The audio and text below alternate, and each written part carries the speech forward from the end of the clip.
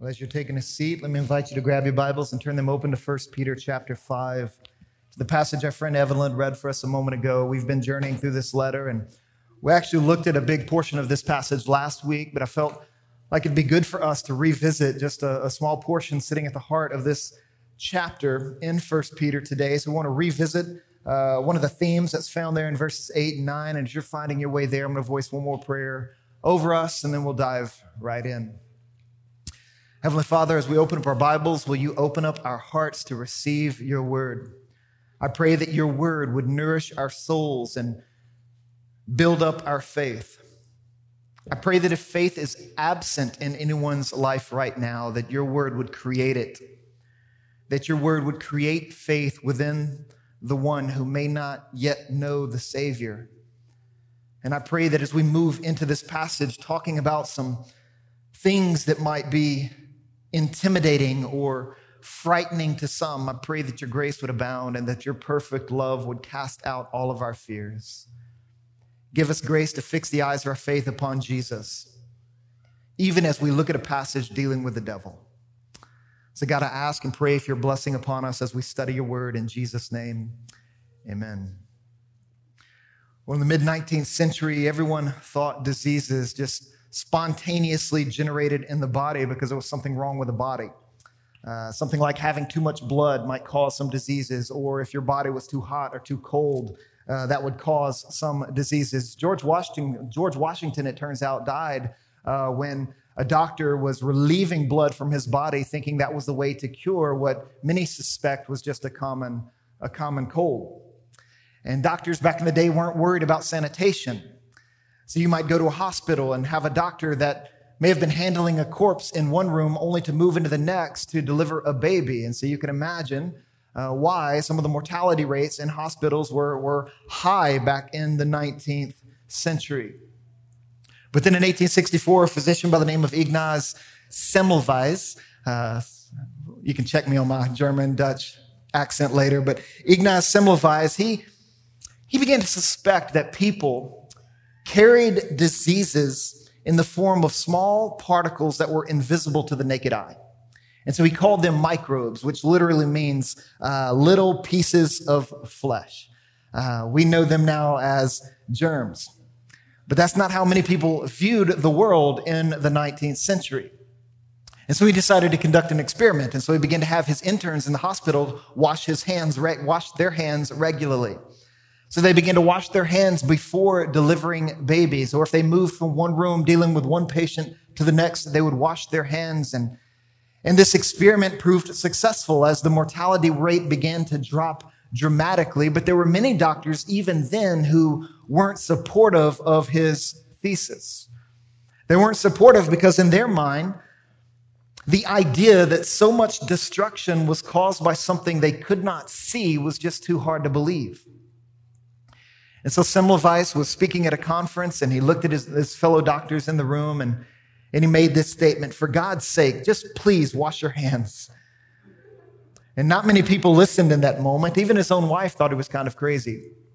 And in fact, he did have some mental struggles. He ended up dying in an asylum years later. But there are many people, perhaps some in this room right now, some who are tuning in online, who might think that the subject we're taking up today is just a bunch of crazy talk. The idea that so much destruction, so much difficulty, so much death may be caused by something that we just can't see seems too hard to believe.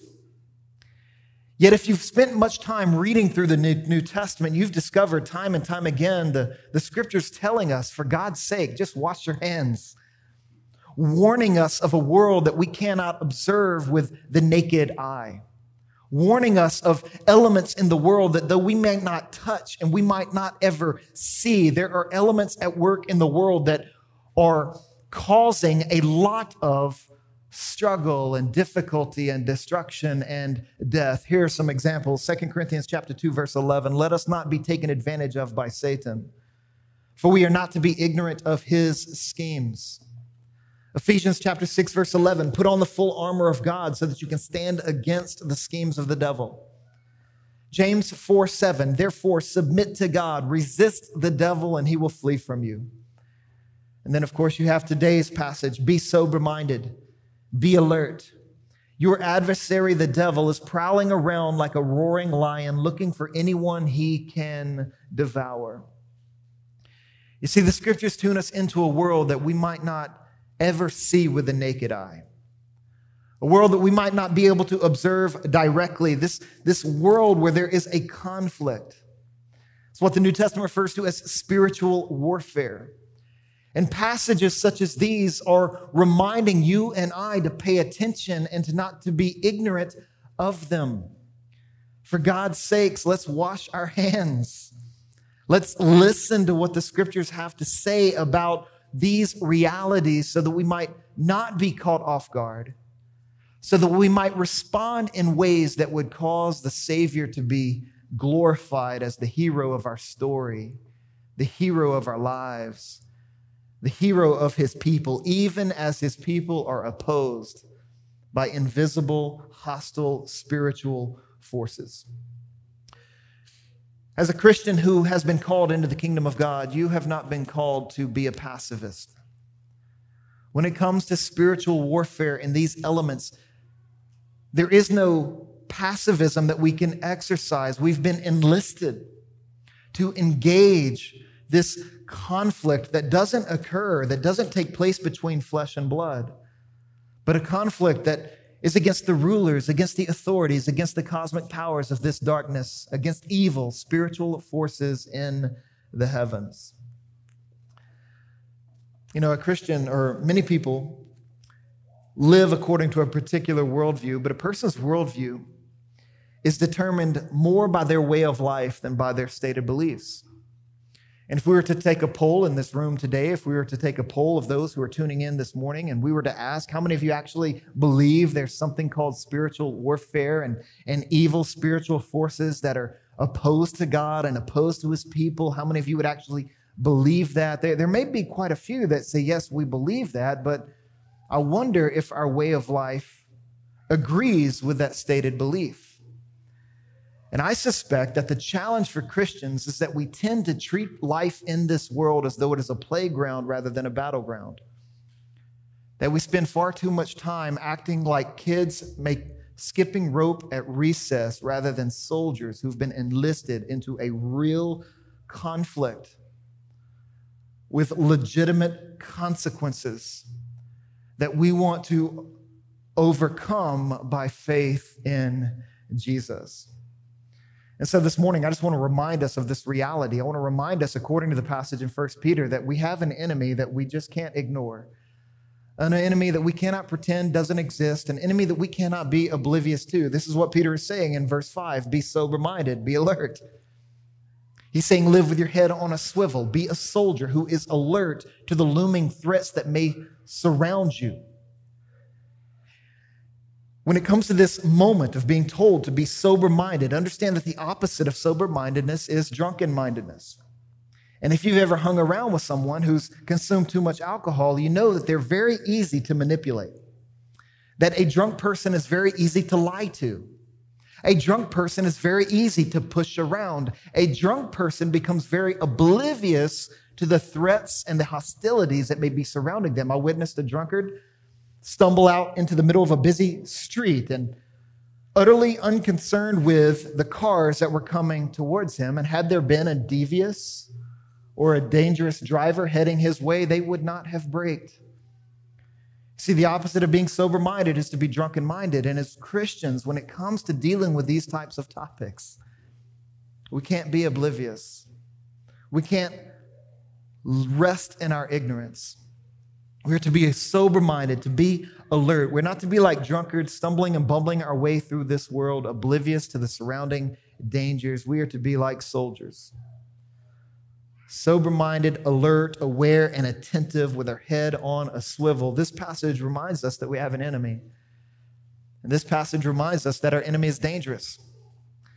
That he is dangerous. Notice he's referred to in verse 5 as the devil. And this enemy that we're talking about carries many names in the scriptures. He's referred to by many. He has many aliases, so to speak. You've heard him called the devil. You've heard him called Satan. You've heard him called Lucifer, Beelzebub, Belial, the evil one, the tempter, the prince and ruler of this world. He's referred to as the accuser. Many metaphors are used to depict the devil, to showcase what he is like. Many forms he takes in the scriptures that affect how we should view him and consider him. He pops up first in the beginning of the Bible as a serpent. He's also referred to in the book of Revelation as a dragon. In this passage, he's referred to as a lion, this ferocious lion, this metaphor that's intended to remind the Christian that our enemy is dangerous.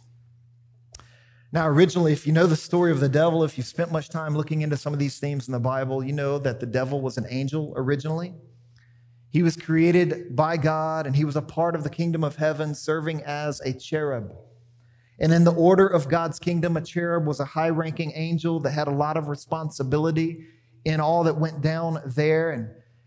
But as a creature, as an angel, he was subservient to the Maker. He was subservient to the Creator.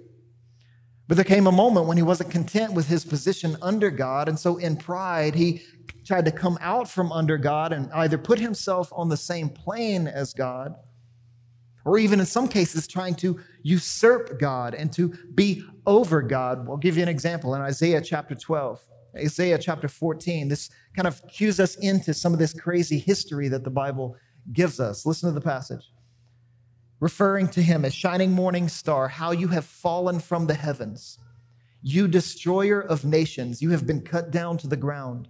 You said to yourself, I will ascend to the heavens. I will set up my throne above the stars of God. I will sit on the mount of the God's assembly in the remotest parts of the north. I will ascend above the highest clouds. I will make myself like the Most High. And so this vain ambition inspired his rebellion, and eventually he was cast out of heaven. And when God created the world in the book of Genesis, he's found slithering around the Garden of Eden, taking the form of a serpent. And now he's just wreaking havoc. He's undermining God's purposes. He's seeking to destroy God's people. This is what the imagery of 1 Peter 5 is designed to remind us of, that we have a real enemy who is dangerous. And he's depicted here as a lion who's prowling around seeking someone to devour. I suspect that as Peter's writing these words, images of human beings being led into the gladiatorial arena of Rome, only to have lions unleashed on them, to circle them, stalking them, getting ready to pounce upon them. I suspect the imagery of human beings being torn apart by dangerous lions perhaps motivated Peter to drop that image here as he's talking about our dangerous enemy.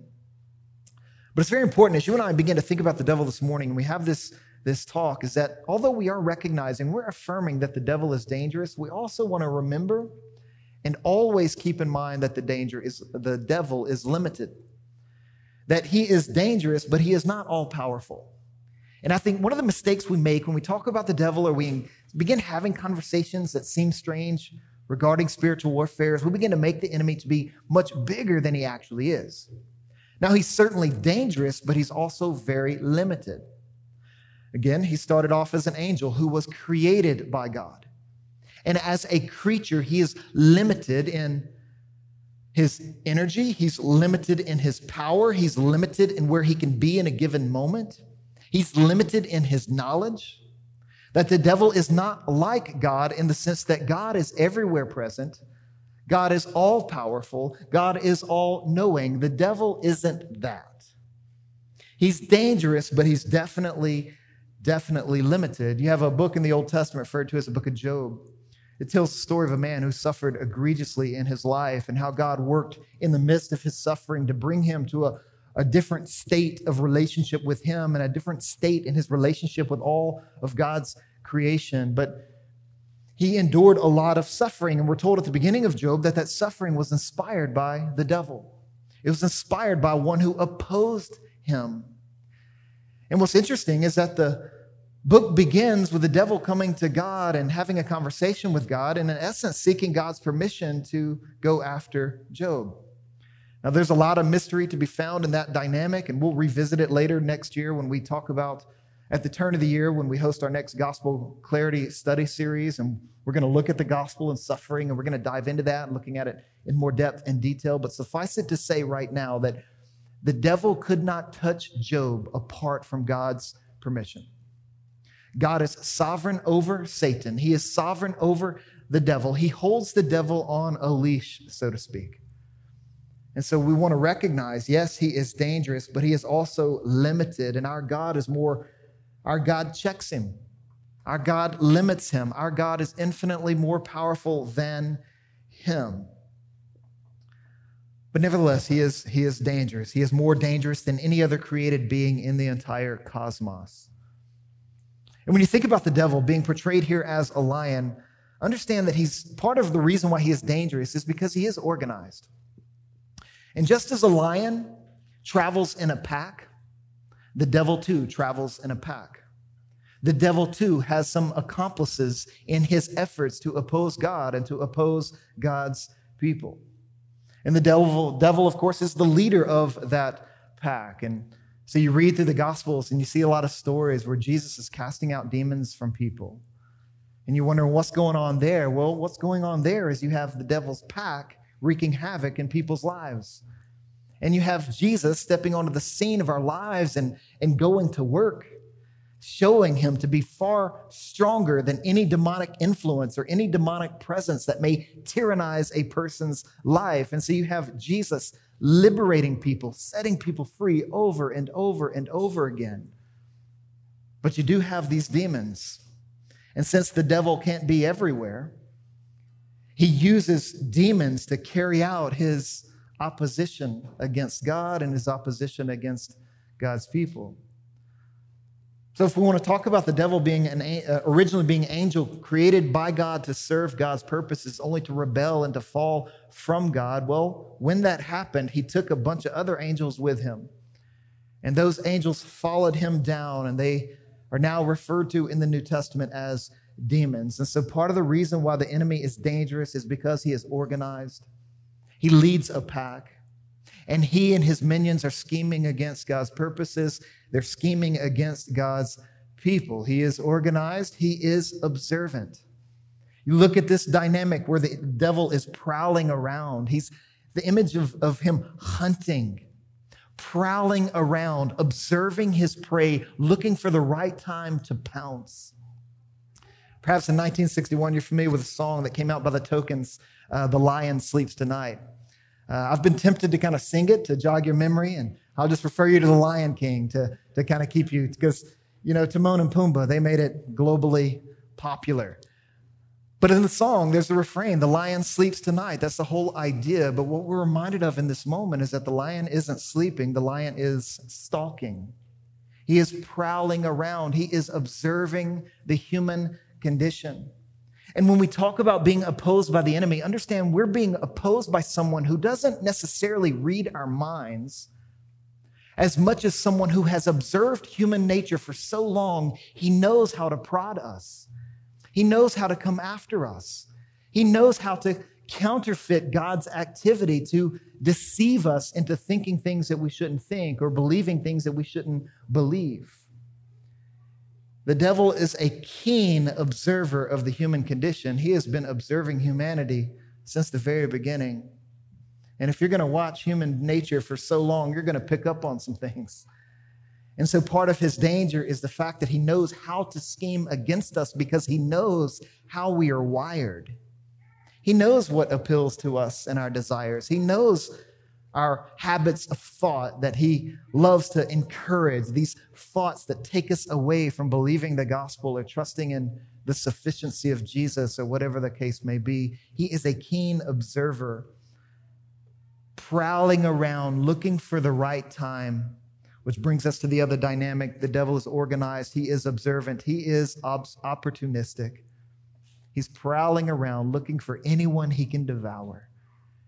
Anyone that he and his minions can influence away from the beauty of Jesus.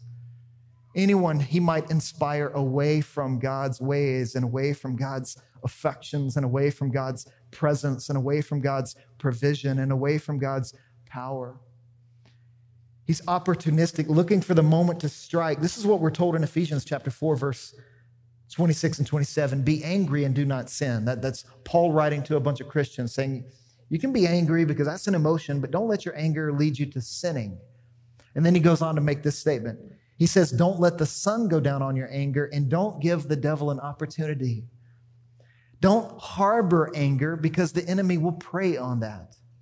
Don't harbor anger so that it grows exponentially and it becomes unrighteously wielded or unrighteously held. And then in so doing, you are giving the enemy an opportunity to pounce. You're giving him something to eat whenever he stalks your life. And so the devil is dangerous because he's organized, he's observant, he's opportunistic, and more could be said about that. But let's look also that our enemy is determined.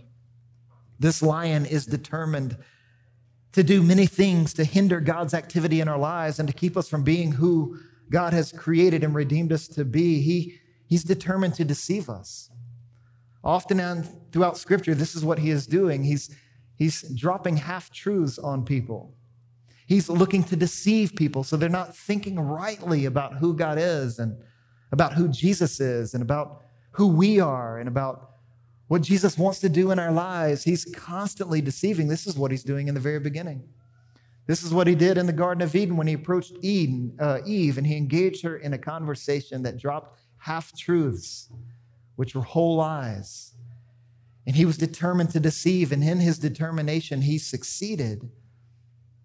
I was told about a lizard in the desert that whenever it is faced with something, another creature that it opposes, this lizard will do a couple of things. It'll approach its opposition, and in an effort to intimidate the other creature, it will puff itself up really big, causing itself to appear dominant, causing itself to appear physically superior to the other. But if that doesn't work, that lizard will change tactics. And so rather than puffing itself up to appear bigger than its opponent, it'll shrink back and it'll roll over on its back and pretend as though it is dead. And so this lizard is able to survive in the desert because its power, its strength is found in deception. By deceiving opponents through puffing itself up and deceiving opponents by pretending to be dead. Now you wonder, what does the devil do? Well, the devil does both. His strength and his power in our lives rests in the lie. And there are times when the devil convinces people to think that he is bigger than he actually is.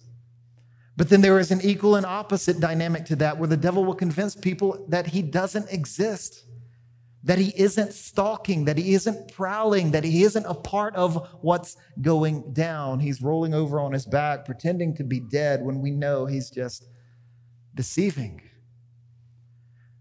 The devil is dangerous. The devil is determined, and he is determined to deceive. Not only that, he's determined to accuse. Another dynamic that we see him doing in Scripture and that you've experienced in your own life, whether you realize it or not, is the enemy has accused you of things. I was in a conversation with a disciple not too long ago, and the question came up, what's the difference between demonic accusation and spirit-driven conviction?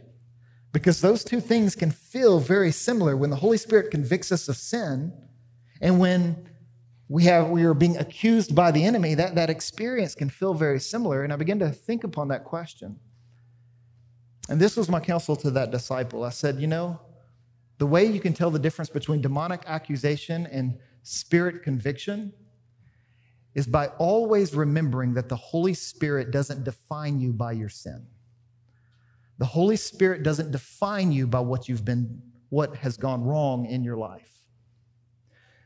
Meaning, when a demon comes up to you to accuse you, he's going to speak with definite nouns. He's going to label you murderer, liar, pervert. He's going to define you as being worthless and unlovable. Those accusations that are life-determining, that may define a person's self-understanding, those accusations are being hurled at God's people constantly. But when the Holy Spirit begins to move, and the Holy Spirit begins to convict us of sin, understand that he's not speaking in that type of way. He's not going to call you a murderer. He's not going to call you a pervert. He's not going to label you as someone who is worthless and undesirable. No, the Holy Spirit is going to be honest with you about what's gone wrong. You've lusted. You've been proud. Your anger was unrighteous. But the Holy Spirit is going to relate to you in a way that reminds you that you are now in Christ. And when God looks at you in Christ, he doesn't see you as a murderer. He doesn't see you as a thief. He doesn't see you as a pervert. He doesn't see you as someone who is unlovable or undesirable. He sees you as his child. And so the Holy Spirit may convict you of what you've done wrong without labeling or defining you by what you've done wrong. And so if you want to discern the difference between demonic accusation and Holy Spirit conviction, think about the nature of the words that are coming into your mind, the nature of the words that you are hearing. Are they definitive or are they just descriptive? Conviction is descriptive. This is what's gone wrong in my life. Accusation is definitive. This is who you are. But the Holy Spirit reminds us that we are loved in Christ, that we are the sons and daughters of God. And so though the enemy is dangerous in hurling accusations, we learn to discern the difference between accusation and conviction as we lean into these gospel realities. But then we also want to say that not only is he determined to deceive and to accuse, the enemy is determined to tempt. This is what he's doing again, over and over and over again, tempting people to move in a way that isn't God's way or to do something that isn't according to the will and wonder of God. And so the tempter begins to hold out a fishing lure, showing us something that is attractive while hiding the hook so that when we bite it, when we take it, we end up destroying ourselves. That's what temptation does. When the enemy's tempting, he's going to conceal the hook. He's going to convince you to believe that what you are doing is okay for you, that what you are doing will work out for you in the end, but all the while the hook is hidden. And before long, that hook is going to be set. And the more we succumb to temptation, the more that hook embeds itself into our way of thinking or into our way of feeling. And then we find ourselves being pulled relentlessly by the enemy in the directions that he would have us go. So we want to be aware of this so that when temptation comes, we don't assume that, or we remember that temptation comes from a determined enemy. But then here's a dynamic that's often overlooked when these conversations come up, is that our enemy is determined to divide. I don't know if you've ever put division in the same category as demonic activity, but know that the devil is determined to divide. He's been doing this from the very beginning when he sought to divide us from God, which is why he deceived Eve and tempted her away from God. This is what he started to do at the beginning of Jesus' life and ministry, trying to divide the Son of God from his heavenly Father by one, convincing him that he wasn't the Son of God, and trying to tempt him into doing things that wouldn't honor his heavenly Father. And so he sought to divide God the Son from God the Father. He's now seeking to divide the church, and this would pop up in multiple passages in the New Testament where demonic activity and a divided church are talked about in the same breath. And I believe this is one thing that you and I must resist right now as a faith family, because the devil is determined to divide. And he wants to divide you and me. He wants to divide you from one another. And one of the ways that he's doing this is he's taking advantage of the opportunity of a pandemic. He's taking advantage of the opportunity presented by a hostile political climate and so many varied opinions and so many varied thoughts about how things should be handled. And what's he doing? Well, he's pouncing on that, taking advantage of that opportunity to divide the church from her being who God has called her to be. If you are someone who's offended by another Christian who is practicing social distancing, let me implore you not to take that personally. If your brother or your sister in Christ is in a position where they feel like social distancing is a good move, a wise move, don't take it personally.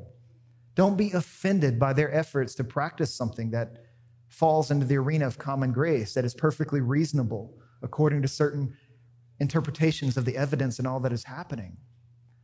So please just stop taking everything personally when you view how other Christians are handling the pandemic. They're not doing anything to intentionally offend you or to intentionally frustrate you. They're trying to make their best decisions, the wisest decisions based on the evidence that they're seeing and all that is happening in our climate. So let's resist the devil's determination to divide us. Let's assume the best in one another. Let's trust Christ in each other. Let's love one another with an enduring, persevering kind of love. So we have a determined enemy who seeks to deceive, to accuse, to tempt, to divide. Ultimately, we have an enemy who's determined to destroy. This is what Jesus would say in John chapter 10, verse 10, referring to the devil as a thief, saying the thief comes only to steal and to kill and to destroy. That he wants to destroy all of God's activity. This is what he is determined to do. But you remember that verse in John 10:10. The thief comes to steal and to kill and destroy, but what does Jesus come to do? Jesus has come to turn that on its head. Jesus has come to give life and to give it abundantly. And so the enemy may be determined to afflict us. The enemy may be dangerous in his opposition against us, but we have a Jesus and we have a gospel that assures us that our enemy is doomed. He is doomed. He is doomed because in the past, he's already been defeated. We know this as believers in Jesus. We trusting in the fact that Christ was crucified, but after being crucified, Christ did not stay dead. He resurrected. And when he stepped out of the tomb, he was declaring our enemy to be defeated. Now, a defeated enemy can still be a dangerous enemy. In some ways, a person who knows they're defeated, they might just get very reckless and trying to wreak more havoc, but they're defeated nonetheless. Perhaps you saw Mel Gibson's rendition of The Passion of the Christ, and you saw the moment where the Savior stepped on the head of the serpent at the beginning of the movie and crushed the serpent's head. That was artistically conveying the very first gospel we hear in the Bible, Genesis chapter 3:15, where we are told that the serpent that Jesus, the Savior, will strike his head, even though he may strike his heel. And Christians have believed for centuries that dynamic was a reference to what would go down on the cross when the enemy would wound the Savior, would strike his heel, but in striking his heel, he would find his head crushed. Christ was crucified. He was risen. Our enemy is doomed because he's already been defeated in the past. And because he's been defeated in the past, we can resist him in the present. Because he's already been defeated, we can resist him. This is why this language is used in verse 9. He says, resist him, resist the devil firm in your faith. Resist the devil now. Don't let him deceive you, accuse you, tempt you, divide you. Resist him so that he won't destroy you. Now, when it comes to resisting the devil in the present, understand that resisting the enemy has less to do with technique and more to do with transformation. Now, there are certain techniques that people like to champion when it comes to engaging in spiritual warfare and overcoming the determination of the enemy. And some of those techniques may be helpful, but recognize the context of this passage.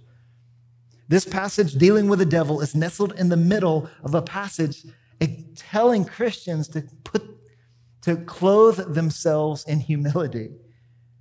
And so there seems to be a connection between humility and resisting the enemy. And so we can resist the devil not so much by learning every technique that people may offer about how to deal with the devil or how to deal with spiritual warfare, and you find the right technique and you play the right game, then you can overcome certain things. No, it seems the ordinary way. The ordinary way we resist the enemy is by pursuing transformation. It's by becoming more like Jesus, clothing ourselves with humility that says, God is God and I am not. A humility that says Jesus is stronger than Satan. A humility that says, I have sinned against Jesus. I'm going to confess that because I'm being humble. I'm going to exercise repentance because that's what humility does. I'm going to believe the gospel because that's what humility is or what it entails. And so if we're going to resist the devil in the present, we understand that it's not so much about technique as it is transformation. It comes when we are exercising faith, believing the gospel. Now, one of my favorite illustrations of this comes from Harry Potter, perhaps the first book of the Harry Potter series, Harry Potter and the Sorcerer's Stone. If you've read the book or seen the movie, good. If you haven't, and I'm about to spoil it for you, I'm sorry, but it's been a long time. You've had plenty of time to read that book or to see that movie. But it comes to the climax where Harry is going up against a professor named Quirrell. I think that's how you say it. And Quirrell is a minion for he who should not be named. And so he's influencing Quirrell, and he's energizing Quirrell to go after Harry Potter, to take him out, to put him to death. And in this conflict, Harry doesn't know what to do. He doesn't know how to resist him in the moment. So he just puts up his hands, and he actually touches Quirrell. And when he touches the professor, he begins to burn. Heat begins to happen, and he finds himself pained by Harry's touch. One thing led to another. Eventually, Quirrell was defeated. He was disintegrated because Harry grabbed hold of him and didn't let go until he was done. And Harry was trying to figure out why that happened. How was he able to overcome Quirrell in that moment? And so he sits down and has a conversation with Dumbledore. And this was the exchange. Harry's sitting down with Professor Dumbledore and asks, "Why couldn't Quirrell touch me?" And then Dumbledore responded this way: "Your mother died to save you. And if there is one thing Voldemort cannot understand, it is love. He didn't realize that love as powerful as your mother's for you leaves its own mark. Not a scar, no visible sign. To have been loved so deeply will give us some protection forever." The reason we can resist the devil is because we've been loved deeply. It's because we've been marked out by the love of Christ. So when the enemy comes against us, his purposes cannot prevail over us because we have been marked out by love. And so our enemy is doomed because he was defeated in the past. He can be resisted in the present. And lastly, he will be destroyed in the future. He will be destroyed in the future. And this is the good news of the gospel. I'm sometimes asked about hell, and I'm asked, do you really believe in hell? Do you believe in a literal hell? And my answer to that question, and it is a difficult question, but my answer to the question is yes, I believe in a literal hell because I believe in a literal devil. I believe in literal demons. But on the flip side of that, I believe in a literal heaven. And I believe in a literal God, and I believe in a literal Savior, and I believe in a literal Holy Spirit. And I remember that the scriptures tell me that hell was created first and foremost to destroy the devil. And there is coming a day where the devil and all of his demonic minions will be cast down and destroyed forever and ever and ever. That day is coming. One of our kids in our church has been doing what all of our kids in our city right now, and that is they are virtual learning, hanging out online with their teachers, and it's a tough time, but they're pressing on and they're enduring. And I was told about a conversation, an exchange that they had where the teacher was teaching the kids about past, present, and future. And she was explaining or trying to explain to the kids what past, present, and future means. And so the teacher was going around the virtual classroom asking individual students, "Can you tell me something that happened in the past?" And so she asked one student that, and the student responded by saying something in the past. And then she moved on to the next student and said, "Can you tell me something that's happening right now in the present?" And so the student responded. And then the teacher got to a kid who's a part of our church and asked that kid, "What's going to happen in the future?" And the kid looked at his teacher. He said, "In the future, God is going to raise his people up, and he's going to cast the devil down." There's coming a day when God raises his people up, and he casts the devil down. The devil will be destroyed. And as we live by faith, as we exercise faith, understand that faith is ushering the future into the present. It's living now in light of what is to come. And so the reason why you and I can live without fear, and we can live without being frustrated by the devil and his demonic activity. The reason why we can pursue a life that flourishes even now is because our faith knows what's coming. And so we want to live our future into the present. Live with our heads held high, remembering there's coming a day when God's going to lift his people up and he's going to cast the devil down. Let's pray together. Heavenly Father, would you give us grace to live in light of that reality? Help us to stand firm in our faith, to resist the devil. God, we thank you that he has been defeated. We thank you that he can be resisted. We thank you that he will be destroyed. And I pray, Father, that you would energize our faith in light of that reality so that we would live with confidence, that we would live with clarity, that we would live with humility. For we know that his defeat will not come at our hands necessarily, but his destruction will come at yours.